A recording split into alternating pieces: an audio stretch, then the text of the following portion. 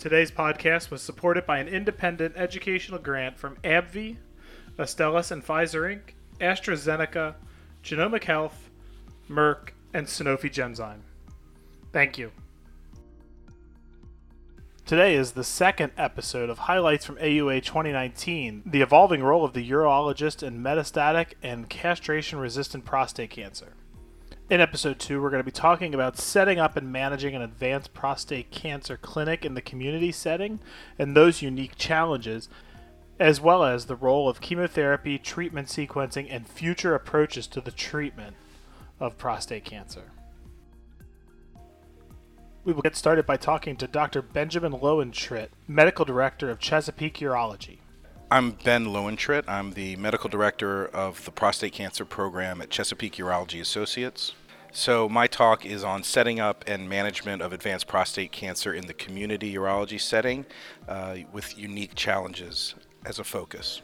Right, so we've set up an advanced prostate cancer program across our fairly large geography in Maryland to try to identify and incorporate treatments for patients as much as possible. I think one of the realities that we see is that there sometimes is a disconnect between who should be managing these patients as they advance. It's my belief that urologists should remain central to this, and that does mean, though, that we have to get a little bit more organized around it. Our oncology colleagues are wonderful and great in a number of the treatments, but they're not always as focused on this disease as we are. This is a set of patients that have been with us oftentimes for 5, 10, 15 years or more, and have really have a strong relationship with, and I do believe we can create the programs that can really manage them in the best way, the ways that the patients themselves would prefer. Well, thank you, and I want to thank the planners of this activity. It's really great to be able to be here and speak to you. This is a very different talk than what we've been hearing today. So, this is hopefully it looked like about a third of you were practicing in the community, and another third of you or so are residents and fellows who hopefully might see that as an option. And I hope for everyone it's a bit of an interest. And this was the title that was given to me as Unique Challenges for Setting Up Treatment. I don't know that and sort of my discussion here is I don't know how unique the challenges are, but I do want to go through in a way what I think is a very effective way to attach this. But my disclosures are listed here and in the program. So the first thing I want to do is, and we've heard a little bit about this today, but is sort of level set us as to where we've been in the recent history and kind of where we're going right now, and then look at really how we can meet some of these challenges in the community setting.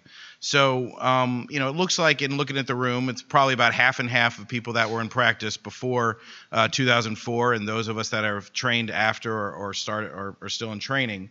But it's sort of important to know that just 10 to 15 years ago, there really wasn't a whole lot of new activity. We had just had docetaxel in 2004. This is a time before all the talk of volume to value. I sort of put out here in talking about some of the challenges that I think are shared across is that in academic settings, there was a lot of more interest in making sure people are clinically productive. And then you had this movement in a lot of community settings of consolidation, either among private independent groups or within a hospital. So we've seen this, hopefully, at this point, this is not a foreign concept, this graph. And although this is only one pathway that patients may take, because as we know, a lot of patients present metastatic at the beginning, it's very illustrative to what we're trying to go. But this is really the state of prostate cancer management up until about 2009. And if you look at how most of these patients were managed, certainly this is how I was trained. Arguably, all these patients were kept in urology up to the point where they were essentially symptomatic. And that was where a lot of the use of chemo and some of the palliative agents were used. That maybe not should have been the way they were used, but was the way they were used. So if we look now, okay, this is 2009, and we say what's happened in the last 10 years, it's this. Right? And this is already out of date. As we've heard today, there's some new agents coming maybe in here. I think this is just to illustrate In addition, for those that are interested, there's a ton of research, as we've heard, going throughout here. And this is not the focus of my discussion, but just to point out, if we overlay that time frame that urology has been used to taking care of these patients, much of these advanced treatments that we're here talking about today fall into the realm of when urology has really been seeing these patients. So it really leaves us with a choice, and is the bottom line is these patients are very complex. The discussions we're having today and we continue to have aren't getting any simpler. It's not, we don't expect it to, and these constantly evolve. So another, what you may consider somewhat unique challenge for us is that we do have to be a little bit wary of some of these internal costs if we're setting something up within our practice, but that really isn't unique. I think I hesitate a little bit to talk about business, but I think that's one of the reasons I was invited here. This is really the only discussion that we're going to have that has anything to do with it. The bottom line is, and this is fundamental to what we do, is we believe that if we're doing the right things for the patient, the business stuff will work out. And, these good medicine and good business shouldn't be separate. So to leave it at that, the real question is do we want to do this because it's the right thing for our patients? So when we're setting up a program to take care of advanced prostate cancer, essentially, number one, it's to deliver the highest quality of care. And to really believe that that's something we can deliver within our groups. I think it's important to sort of keep in context that patients in general seem to want to stay with us. Many of these patients have been our patients for years and years. And going to another provider, whether it be an academic-based or an oncology-based practice, is often a really, really dramatic step for patients. So we find that they want to stay with us. So if we're going to take care of them, we have to really make sure we're meeting certain goals. We have to be sort of nimble, and I would argue this is something we should be strong at, because as we're not weighted down in some respects by history. We have the ability to adapt, hopefully fairly quickly. We do need to support patients throughout their journey. And this concept of being their preferred caregivers is important. And when possible, I think it's also very important for us to be involved in research, where a lot of the patients lie. But if you look at these goals overall, whether you're in what we consider independent practice or an institutional-based practice, these are the same goals. The differences really are what are the resources that are already out there for us. So a lot of this is being able to sort of build from the ground up a program that makes sense. I think what we also, in the context of this, patients are more informed than ever. They're going to be doing their own research. So many patients are going to come with their own ideas. And if we're not able to provide that service, they're going to find someone that can. And I do think in the context of what we're seeing in healthcare reform, this shift from volume to value, it's hard to know how it's going to be applied to cancer care. It really hasn't been in a large component. But being the care providers and being able to be the primary care providers for these patients is going to be essential for us to be aware of what is actually happening to our patients. So we need to continue to be involved. And what you'll hear me say throughout this is, if we go into this saying, what would I want if I were a patient? How would I want to be treated? And we build around that, I think we're only going to see success for everybody involved. So this doesn't come without some of these internal challenges. I don't think, once again, I'm not sure these are unique, but we have to educate ourselves, and it's great. Y'all are here. That's what these types of sessions are about.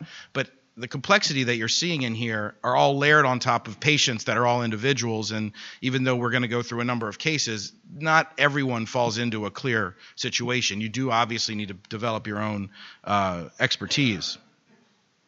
I think within a group, especially as you talk about larger groups, but even within a group that's not that large, we know there's a lot of practice variability from doctor to doctor, from office to office. A lot of it might be based on when the doctor's trained. We still know that that's probably the biggest indicator of how someone practices is based on what they did in training. So we need to sort of get over some of these hurdles that happen in any time of change of this idea of pride and control, and am I being told what to do? And I think that is an ongoing challenge. It's more of a behavioral discussion than anything else. But it's also true that these patients take more time, and that doesn't always mesh with a busy clinical practice. So the solution that I'm proposing is really to look at this from more of a systematic approach. to incorporate what we can from the advances in data analytics, and then provide the support around that. So we're essentially building this idea of a specialized cancer center from the ground up. So this is the rough framework, and I think we're going to spend a little time on a couple of these. I'm not going to go through everything, but what I think is important to say is that really, the pathway development, and I'll talk very briefly about it, which is what most of the discussions around today, and certainly what the AUA and SUO provide in terms of guidelines, is not the central part of this. It's core to it, but it's not the main thing that we're going to be talking about, because that's something that in many ways is developed for us by groups like this. But all of these other things, whether it be facility development, whether it be things like navigation and patient support, and that includes being aware of what the financial burdens are on our patients, these are all really essential to be built. I'm going to spend just a little bit on a couple of these. So first, let's just look at data. This is the era of big data. Why is it important, though, for our patients? And I think one thing is, we talked about the variability across a practice. Understanding what's happening to patients and where the patients actually are is key. If we're relying on an individual practitioner at an individual visit to recognize everything that's happening, it's often going to fall through the cracks or may delay care. Certainly, if we're participating in research, finding those patients at the right time is key. That goes without saying. And here's some of these theoretical things, right? I mean, I'm not going to throw stones, but many of us probably get mailings from certain institutions that love to present their data and pound their chest a little bit. I don't necessarily think this is a great reason to do it, but hey, marketing is marketing. More and more our payers are wanting it. I don't think it actually directly helps us make money, but it may help us from losing money if we know our data. I think because we can, and really the main reason is because we take care of patients, and the patients deserve this information. So if we understand what's going on and we can take the best care of them, I think that's key. But the problem is the data that other people are collecting on us, which is happening constantly, is flawed. Or at least it's coming from a different perspective. If it's from our payers, if it's from a pharmaceutical company, or whoever else might be mining certain amounts of our data. So if we don't know it, we're going to be left to their interpretation. If we're really coming at it that we want to say, okay, how can we do better? We need to be the ones defining what the data is that we're collecting. So there's a few different ways to do this. I think the manual approach, whether it's from my physicians ourselves, a research team, or a navigator team, is always going to be flawed. The practices that I work with now diagnosed over 2,500 patients last year with prostate cancer. It's going to be pretty hard to expect a manual review of all of those. So while the next option would be EMR, we're all forced into using EMR. It'd be great if they could provide this information. I've yet to see an EMR system that can actually give us actionable data from what is currently being used. So in many cases, if you're interested in this, we're left to finding some of these outside sources, whether it be something like Aqua, which thankfully the AUA is working on, or others. There are many different systems that kind of layer onto the EMR to try to pull out more actionable and substantive data. So, then the question is, what data? And I think this is going to be individual depending on your own goals. But what we use it for is basically to say, okay, let's actually identify the patients that are out there being treated, and then track them. And then let's look proactively so we can say, okay, if patients are going to be coming in within the next few weeks, how can we better treat them at that encounter? Can we key someone in that they need an updated testosterone, imaging, maybe they qualify for a treatment and they need to have that discussion or be referred on to a specialist? And then, of course, as we get more and more into established pathways, how are we doing in adhering to those pathways? So just one last word on data. It doesn't speak for itself. It still requires a very strong involvement from a clinical approach because data analytics only gets us so far. It does require the ability to get good information in so that we can get good information out. All right, so moving on to this next, and I sort of already touched on the fact that I'm not really going to talk about a pathway, but I do think, and I'm a strong advocate for developing expertise in this within a practice. So clinical leadership remains core to this. And I think if you're in a well-integrated practice, you can develop somebody with expertise quickly, get them to meetings like this, and get them trained quickly, because the numbers are there within any practice if you're actually guiding them to an individual. And then that person can continue to be a resource for the entire practice. Once again, it should be very compatible with any research efforts. But also by attending meetings and kind of being available, you can see what's coming and be prepared for it. This is not done in a vacuum. I mean, the entire goal of this is to be a key part and maybe the central part of a team, but it continues to be a completely collaborative effort, whether that be external to the practice or within the practice through things like tumor boards, involvement of advanced practice providers, and of course, making sure it's all fits in with the overall direction of the practice. And then the last thing I'm going to talk about here is our ways of sort of clinically providing this at the point where the patient is. So I think one thing that we haven't talked about a lot today is what is the definition of advanced prostate cancer, or maybe what keys somebody into falling into this category. And there's a bunch of different definitions that can be used out there. We've talked through a number of these already today. For us, any patient that is on long-term ADT is considered advanced. That allows us to sort of key in and really focus on those patients, both for the quality of life needs, the overall health needs, but of course the disease progression needs. I think when you look at most people's practices about how those ADT injection, whether it's every 3, 4, 6 months, depending on what agents you might be using, those tended to be very quick interactions. And what we recognized is that's a really missed opportunity for those patients. Patients actually know that they have a bad cancer, yet we're waving at the door from them in many cases and saying, hey, how you feeling? Great. Okay, see you in 6 months. And so that has keyed us into sort of saying, okay, if we can give those patients to providers that are working off a little bit more protocols for maintenance of health, for monitoring of disease, and really get deeper into the patient's experience, we're finding a lot of things that are helping our patients, and the patients do really seem to prefer it. I think the reason that we use our APPs, mostly physician assistants in our group, is because they are willing in many cases to work off of protocols. It's not an easy thing to get physicians to do. And they develop their own expertise. They develop these relationships with the patients, and they're able to communicate both with the urologist who's local in that office and also refer them on as needed to the champion.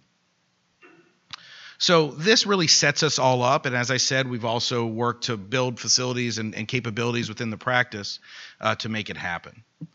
There continue to be ongoing efforts, ways that we can really be more of a comprehensive center, whether that means better alignment or even bringing within the practice medical oncology, radiation oncology, and the like. I think those relationships are key, and as things get more and more complex, having the ability to provide a wide range of service is important.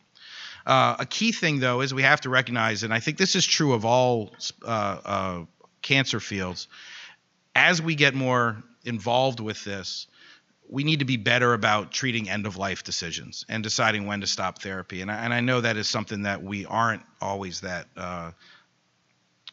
focused on and really should be. Nutrition, genetic counseling, we just heard a great discussion about this. These are now all things that are, as these patients are living longer, but maybe having different options, they're really key to making sure we're on board with it. Now, one of the things is, and just as a bit of a plug out there, one of the external challenges we see is that this is often something that's not being taught to our residents. So we have residents that are continuing to come out that have a basic knowledge of advanced prostate cancer, but in most institutions, those are not actually being taken care of under their care. I want to applaud Dr. Cookson. I know that he is different in this on something, but I hope that we see that urologists continue to become involved. We're also seeing less and less independent practices. My personal belief is this is a disease that urologists should be key in taking care of. We want to make sure that continues. And of course, over all of this is balancing the costs of all of these, the care itself, in what is going to evolve in our healthcare system. So in conclusion, I don't think that there are a lot of unique challenges to doing this in the community practice.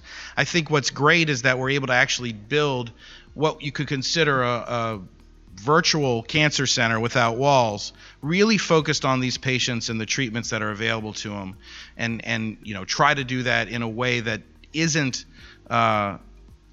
maybe held down to some of the history of some of the institutions that are out there, and really focus on the patients themselves. So thank you very much, and appreciate it. After the talk, we asked Dr. Lowentritt if there's anything he wanted to close with. So I think the big thing that I'm trying to get out there is that the challenges may or may not really be unique, but in many cases, these are programs that are being built from scratch where there is no existing infrastructure. So when we really focus on a disease and a rapidly evolving disease, we can identify services that we really want to identify for the patients. Next, we're going to talk to Dr. Evan Yu from the University of Washington about the role of chemotherapy, treatment sequencing, and future approaches. Dr. Yu, I'll let you introduce yourself. Hello, I'm Evan Yu. I'm a medical oncologist at the University of Washington Fred Hutchinson Cancer Research Center. Today I'm going to be talking about just about everything to do with metastatic castration-resistant prostate cancer. So pragmatic thoughts on sequencing of agents, chemotherapy use, which will be part of that, and also on future directions where we're going, novel therapies. Let's listen in to Dr. Yu's presentation. All right, everybody, let's gather your attention. I think we want to finish on time, so I'm going to go ahead. Here are all my wonderful disclosures, and I will be discussing therapeutic agents that do not have regulatory approval. As my talk, and my title didn't come up, but basically my title is everything else, all right? So whatever we haven't talked about, but really what we're going to talk about is pragmatic sequencing and novel therapies, novel directions. So this I'm not going to spend a lot of time on. You kind of know for high volume metastatic disease, docetaxel is very reasonable. Abiraterone for either high or low volume or high or low risk disease that's hormone sensitive. And then when you get to metastatic castration resistant prostate cancer, you really have 6 FDA approved options in the pre-chemotherapy space, minimally asymptomatic or symptomatic or asymptomatic Sipuleucel T or abiraterone enzalutamide. Once you get to symptomatic, radium or docetaxel. And then post-docetaxel, there's cabazitaxel. So here's just really showing you the nice p-values there. I'm not going to dwell on this slide either, but you know the list of agents that are FDA approved for metastatic castration-resistant prostate cancer and that show a survival benefit. And so let's just start from the beginning. And again, the way I like to think about it is when I see a new patient who comes to me with metastatic castration-resistant prostate cancer, I go through in my head, what have they received before? Oh, nothing? Okay, well, what are the options here? The first thing I ask myself, does this patient have indolent enough disease to receive Sipuleucel T? Because it's best for asymptomatic or minimally symptomatic. We know survival curve separated 6 months, as I mentioned. And most patients don't get a PSA decline. It's rare, okay? Very, very rare. Occasionally you see it, but it's very rare. No improvement in progression-free survival, time to progression. But there is this magical survival benefit. And the reason this magic works is that if you think about the mechanism of a vaccine-based therapy is your immune system just doesn't go boom like that. You have to educate the immune system. You provide a vaccine. You educate your T cells and B cells. And probably how this drug really works is you're not getting anything up front, and your immune system's kicking in later. By that point in time, you may have already progressed and move on to the next therapy, et cetera. And in the clinical trial, you're not going to be able to detect what effect was what. Was it the next therapy? Was it this? Is it this therapy? Who knows? But there's a survival benefit. And I think that's the only way you can get a survival benefit without dropping the PSA, without improving time to progression, is it's a drug that really takes a while to work and kicks in later. All right? So well tolerated. This just shows a post-hoc analysis looking at the patients that were on the IMPACT Sipuleucel T phase 3 trial and breaking them down based on their core PSA quartiles. And really they use PSA here as kind of a substitute for volume of disease or aggressiveness of disease, and it makes sense. What they showed is the patients who had the lowest baseline PSA quartile, when you compared the Sipuleucel T to the control arm, you had the best hazard ratio. 50% reduction in the risk of death. Now, fortunately for all quartiles, it's all less than 1, the hazard ratio there. But clearly, the most dramatic effect, I think, of Sipuleucel T are for the patients who have the lowest volume, lowest risk, most indolent disease. So that's who I would select, and that's why I put it first there, is just because I'm kind of marching forward in a pragmatic order of how I can think about things. Now, I'm not going to go through abiraterone in great detail because we've seen the data.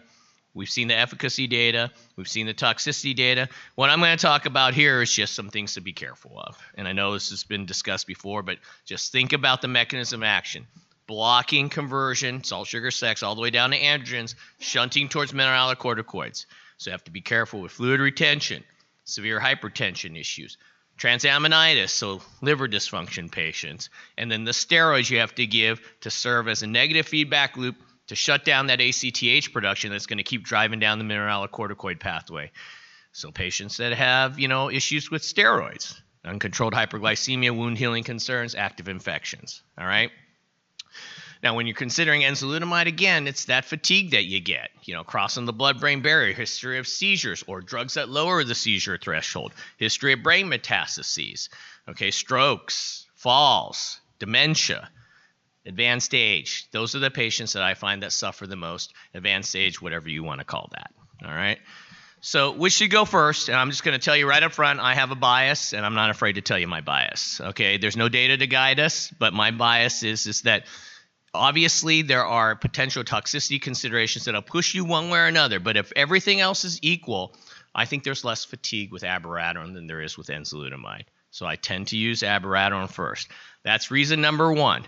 Reason number 2, which I'll go into greater detail, is when you sequence them back to back, they don't work real well. But Enza seems to work a little bit better after abiraterone than Abi after Enza. Okay? And reason number 3, super pragmatic, but I do clinical research for a living. A lot of companies designing trials of post-abiraterone, Enza plus minus. Very few companies designing studies of Enza, abiraterone plus minus. So if I'm thinking about maximizing the number of treatments, getting my patient all the life-prolonging therapies and all the great drugs that are being developed in clinical research, I'm going to go with pragmatic sequencing. All right? Of course, we talked about the fact that some patients have aggressive disease. They might need chemotherapy up front, neuroendocrine small cell, obviously platinum chemotherapy. But here's some other reasons why I give abiraterone first. Here's some data from a study where they actually randomized patients to abiraterone versus enzalutamide and switched at PSA progression. They didn't show any difference in efficacy, not surprising. But what they did show is they had greater worsening of depressive symptoms with abiraterone than enzalutamide. And it also shows that psychomotor disabilities is what drives those depression symptoms. So you can get restless leg syndrome with enzalutamide, you can get more falls, etc. And so I think that this may be what's driving some of those symptoms. I mentioned earlier sequencing, not ideal. These are all retrospective studies, and the retrospective studies show that, when you're hitting the AR axis, whether you're inhibiting synthesis or whether you're blocking the androgen receptor downstream, you basically are still working via a similar mechanism of action. So, of course, your response rates go from over 80% to now in the, 10, 20, 30% range at best with PSA declines, as you can see when you sequence abiraterone after enzalutamide or enzalutamide after abiraterone. This is some randomized prospective data, and it was an interesting study where patients were progressing by PSA on enzalutamide, and they were randomized to switching to abiraterone as a control or continuing the enzalutamide and adding abiraterone on, all right? So kind of an interesting strategy, but I guess the idea of can we get more mileage out of enzalutamide that way? And what they found is no difference, okay? But interestingly, it gave us nice prospective data on what happens when you prospectively go from enzalutamide to abiraterone. You get a big 2.5% PSA response rate.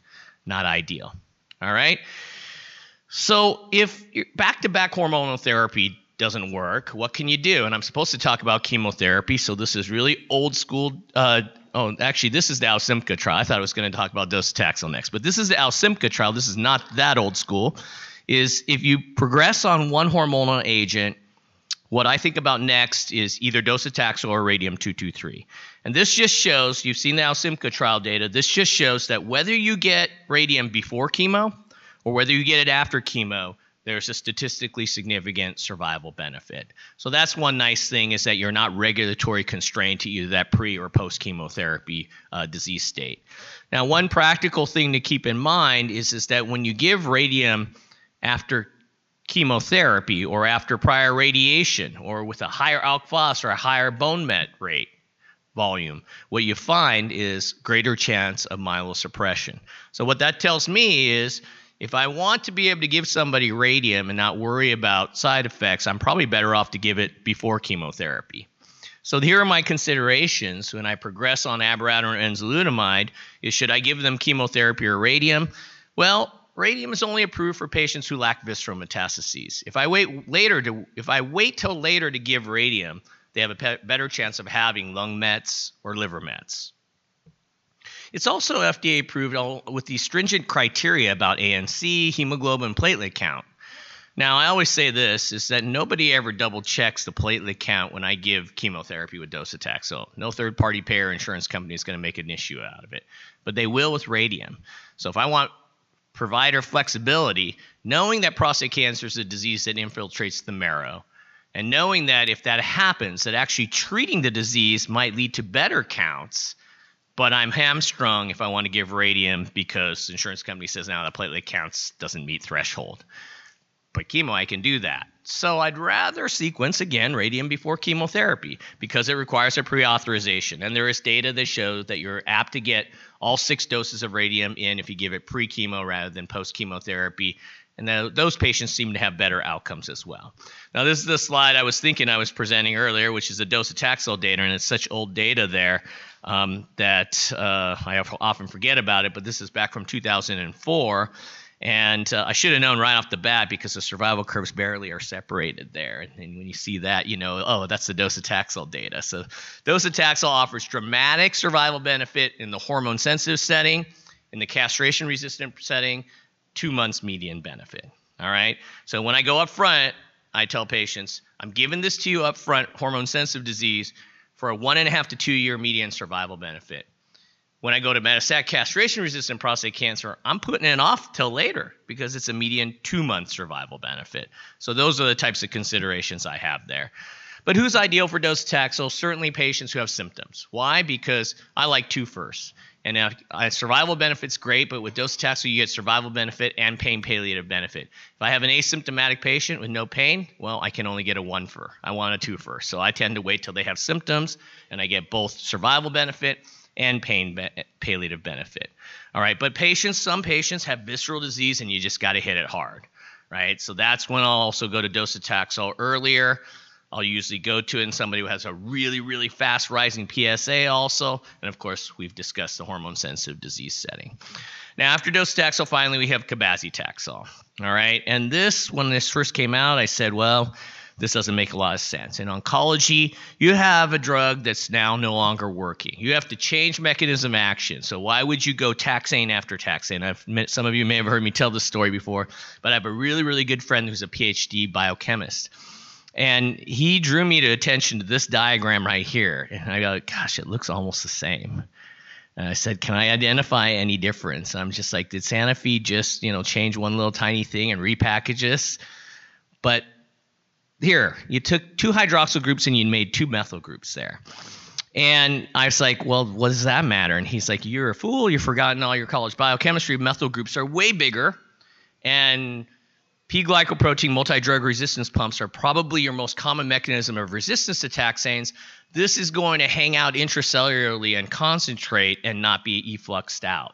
And I said, well, that makes some sense. I guess I'll rethink this, and so maybe I'll believe this data. So this was the TROPIC phase 3 data that showed a pretty significant survival benefit over mitoxantrone chemotherapy, and this is what led to its FDA approval.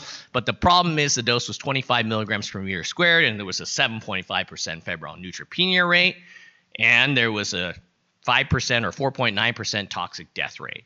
Now, the thing to consider in this toxic death rate is the fact that they did not allow primary prophylaxis. Patients couldn't receive GCS up front unless they had a problem during cycle 1.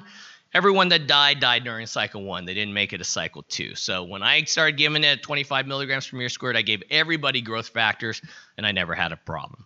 But subsequently, this data came out, which was a non-inferiority trial of 20 milligrams per meter squared versus 25 milligrams per meter squared. Completely uninteresting academically, biological study. No, not that exciting, but very practically important, which is the fact that 20 milligrams per meter squared is non-inferior in terms of survival to 25 milligrams per meter squared. It has an FDA approval now, and it's way less toxic. Matter of fact, it's probably less toxic than docetaxel. So that being said and done, when I give cabazitaxel, I always give 20 milligrams per meter squared now.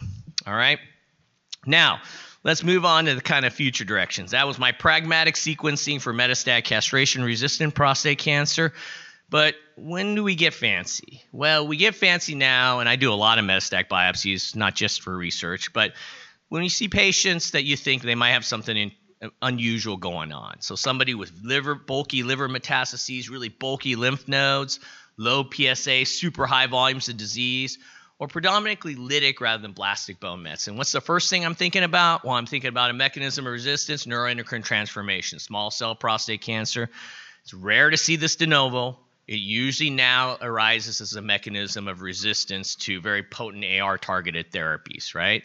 So what we're seeing here is this is not like small cell lung cancer. We're not seeing a lot of paraneoplastic syndromes, all that stuff they like to test you on the oncology boards. But you do see immunohistochemically markers with chromogranin and synaptophysin. Of course, small cell, you see the distinct morphologic changes with small cell, but you don't have to see those changes to potentially respond to the treatment, which is basically a platinum doublet chemotherapy. All right, now you've seen this many times today, so I'm not going to spend a lot of time on it. Just keep in mind that 12% of men with metastatic prostate cancer have inherited germline alterations in DNA repair genes, okay? And probably because of somatic alterations, you're going to see up to a quarter of patients have alterations in these genes in metastatic castration-resistant prostate cancer. But just remember that not all of those were inherited. Maybe about half of those were inherited. The others just developed biallelic somatic alterations, okay? And this has major implications. I'll start with the family screening and prevention implications is the fact that if you have this, a geneticist will tell you 10% incidence or greater, test everyone. All right? Now, that's a big, tall order because we don't have enough genetic counselors. So we have to take our part. When you see metastatic prostate cancer, we should be offering people genetic testing. Okay, germline genetic testing because it's potentially can help save lives with prostate, breast, ovarian cancer, etc. So, but that being said and done, genetic testing may be expensive, insurance may not cover it, etc., unless they have an extensive family history. So Heather Chang at our University of Washington, this starts the propaganda part of my talk here now, but Heather Chang's at the University of Washington, and she started this study here called the Gentleman Study. Not gentleman, but gentlemen. And as Lenny brought up earlier, you can give this to any one of your patients, and they can get free color genomics germline testing buccal swab. Just write down that website, take a picture of that slide right there, and you can give that to your patients, and they can get tested, and they will get the kit mailed to them directly if they spend 40 minutes. That's the one catch. 40 minutes filling out a bunch of questions online, and then the kit will be mailed to their home. They can do the test, mail it back, in about a month they'll get the results. All right? So that's a nice option for everyone unless you're from you have residence in New York. They have interesting genetic laws, apparently. Now, it has major implications for treatments. Everyone talks about PARP inhibitors, but anything that induces double-strand DNA breaks should work here, right? Because your problem here with DNA repair is that you break the DNA, you can't repair the DNA. So this is Heather's, again, data showing that patients that have BRCA2 biallelic alterations are exquisitely sensitive to platinum chemotherapy because it's inducing double-strand breaks.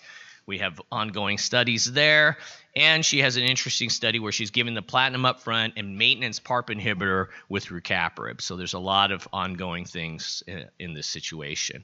Now, PARP inhibitors, we talked extensively about how this works. The key thing to remember is just to think about DNA repair mechanisms. There's a lot of different DNA repair mechanisms. Homologous recombination, nucleotide excision, mismatch repair, all right? And then PARP leads to single-strand break repair. So if you have a BRCA altered patient or ATM or one of these other, PALB2 is probably a better example there. If you have one of these DNA repair genes that work via homologous recombination, you've taken out homologous recombination because you have a defect there, either inherited or somatically acquired in both alleles, you have to rely on these other repair mechanisms to keep that cancer cell going. Now, when you come in with that PARP inhibitor and you take out PARP, now you can't repair via single-strand break repair, and all hell breaks loose, and then the cancer cell dies, and we cheer. All right? So that's how this really works. This whole concept of synthetic lethality. You take out one node, no big deal. You take out another node, no big deal. You take them both out, and boom, the cancer cell dies. All right? And this works. Here's Johann de Bono's data, Joaquim Mateo's data. It basically shows that when you have patients have biallelic alterations, I emphasize biallelic, not just monoallelic alterations, but biallelic alterations in one of these DNA repair genes, you're going to see a dramatic 88% response to olaparib, only 6% response if you don't have one of those DNA repair alterations. And you've seen this too, just in another format. These are just some ongoing PARP inhibitor trials that many of which will hopefully lead to FDA approval of one of these agents or multiple of these agents. So olaparib, niraparib, rucaparib, talazoparib, etc. Okay, here's a little more propaganda. This was a fellow that worked with me that we looked at the idea of, do you see actual accentuated responses to radium-223 in patients who have DNA repair genes? And again, very, very small numbers here, but it looks very promising. So what we're doing now is we are doing circulating tumor DNA on everyone we're putting on radium, and we're collaborating with Johns Hopkins and Tulane, and we're going to do that, and we're going to map out just how good the response is to radium-223, whether we're getting dramatic super responders to radium-223 in patients who have DNA repair deficiency versus those who don't. Now on to the immunotherapy portion of it. We've talked a little bit about microsatellite instability. Everyone says this is super rare. From the Stand Up to Cancer biopsy series, it's about 3%. Our data may be a little bit biased. At the University of Washington, we have a rapid autopsy series where Colin Pritchard showed it's up to 12%. I think it really lives somewhere between 5 to 10%. That's what Johann de Bono's data shows as well. But if you have microsatellite instability from one of these mismatch repair genes, such as MSH2, MSH6, MLH1, etc., that this usually leads to hypermutation, more abnormal neoantigens and proteins that can serve for targets for your immune system to go after. And these patients are more apt to respond to certain immunotherapies, such as the checkpoint inhibitors, PD-1, PD-L1 antibodies. Now, I think this is very relevant to the urology field right here, is the fact that when we see certain histologies that are rare subtypes, we go, oh, wow, that's a bad prognosis. What do we do about it? Well, prostate ductals and intraductal adenocarcinomas are included in that. It's traditionally cited to be 1%, although we seem to find a lot of it probably because our pathologists are looking for it, and probably because Mike Schweitzer, who we recruited from Johns Hopkins a few years back, noted that this is a poor prognostic population, and when you look under the microscope, the cells are kind of cribiforming on top of one another. It looks kind of like colon cancer. So he said, let's sequence all these patients and see what we find.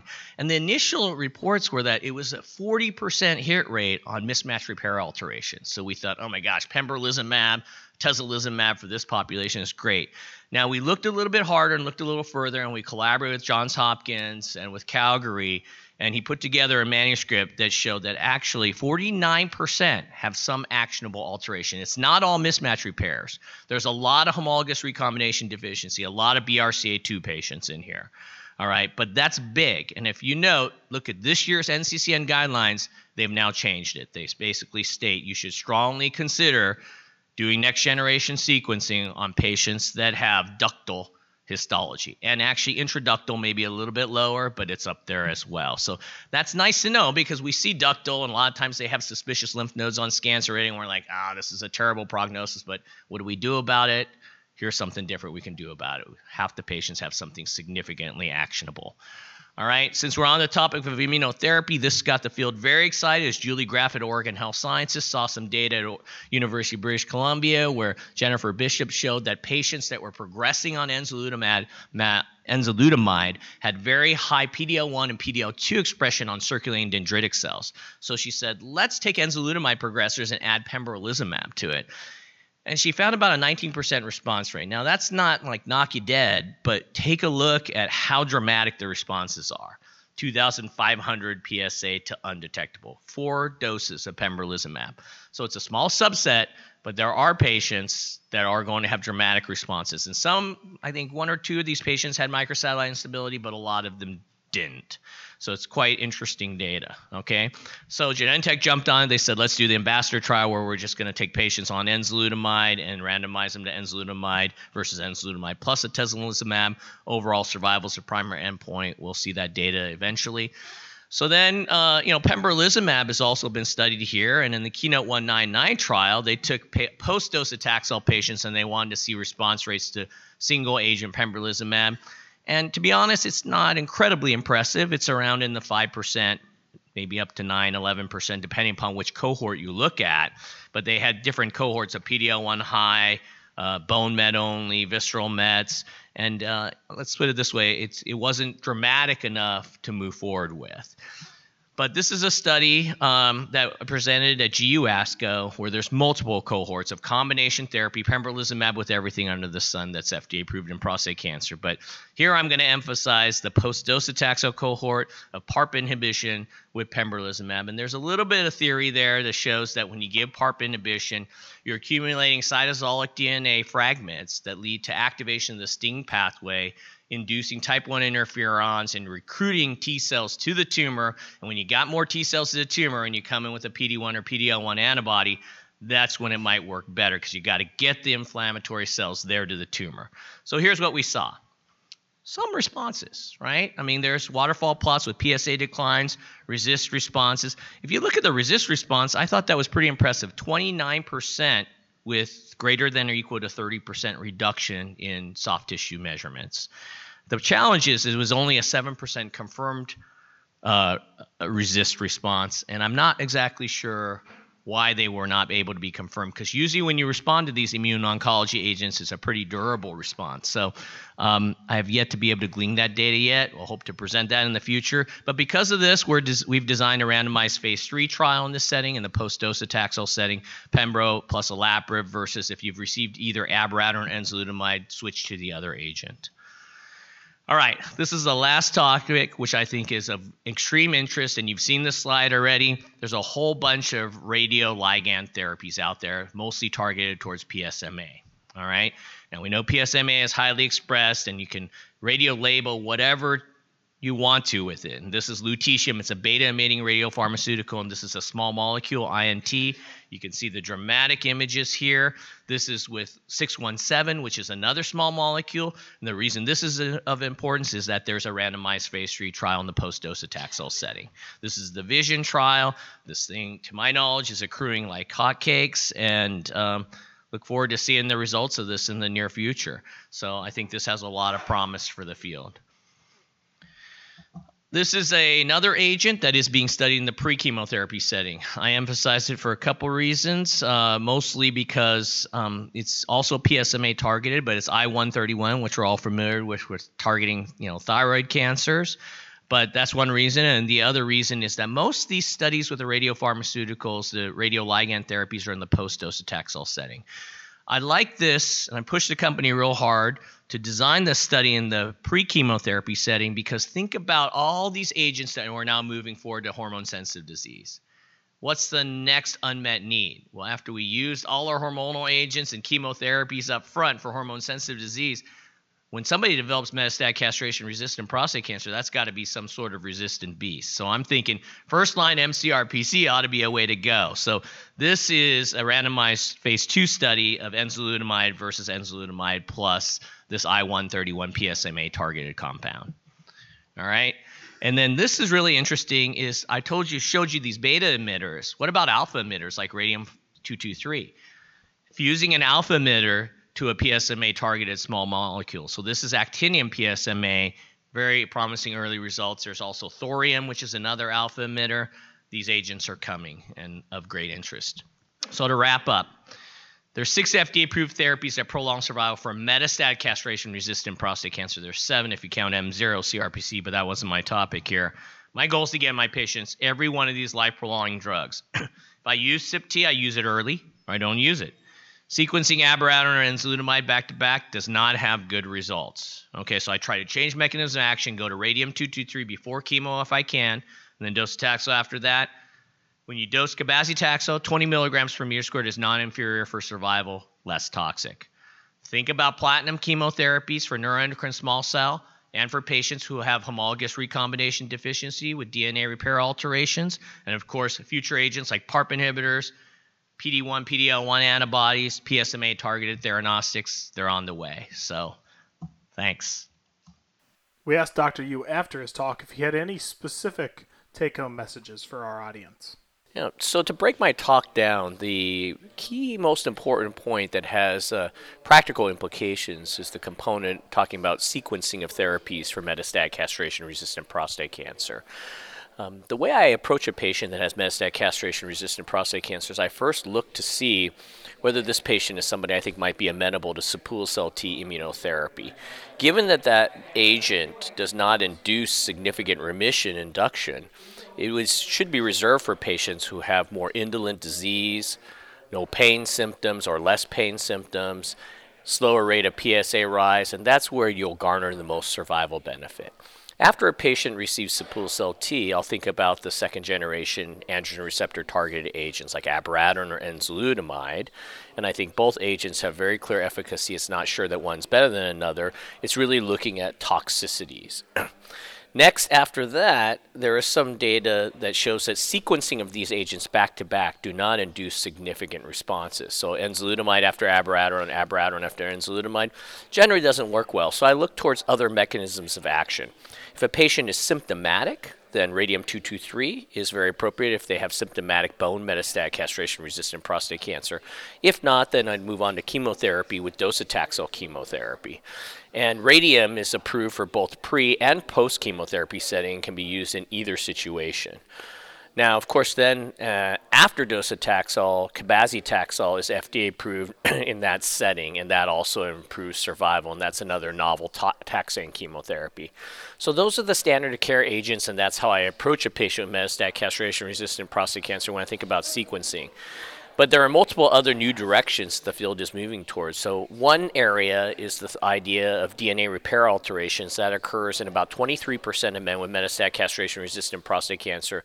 Germline or inherited alterations occur in approximately 12% with metastatic prostate cancer. This not only has important familial screening and downstream cascade testing implications, but it also may have therapeutic implications as patients that have DNA repair alterations looks like they respond better to PARP inhibition, platinum chemotherapy, or anything that induces a double-strand DNA break. Another area of interest is the idea of using checkpoint inhibitors, PD-1, PD-L1 antibodies. There are certain patient populations that are predisposed to likelihood of response, and microsatellite instability leads to hypermutation, and that is something that across solid tumor types, if it is found, there's an FDA approval for use of pembrolizumab in that setting. Beyond that, there's recent data with CDK12 alterations that show that this can increase fusions, internal TAM duplications, and that these patients might respond well to certain immunotherapies. The other future direction that I think of is incredibly of interest are the radioligand therapies or theragnostics. As you know, PSMA PET imaging is becoming more popular, and there are many therapeutics that are being radiolabeled tagged to those small molecules or antibodies that target PSMA, bringing something like a beta emitter like lutetium, or alpha emitters like thorium or actinium are being developed, even I-131 is being developed. And so there's early efficacy in that setting, and there are trials that are ongoing there.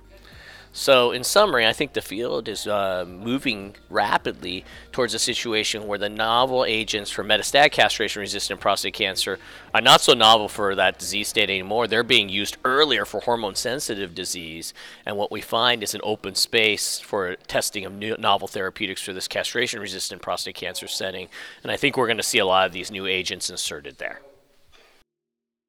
Thank you to Dr. Lowentritt and Dr. Yu. We appreciate the audience and listening to our podcast, and please be sure to subscribe and leave a review on Apple iTunes. Thank you.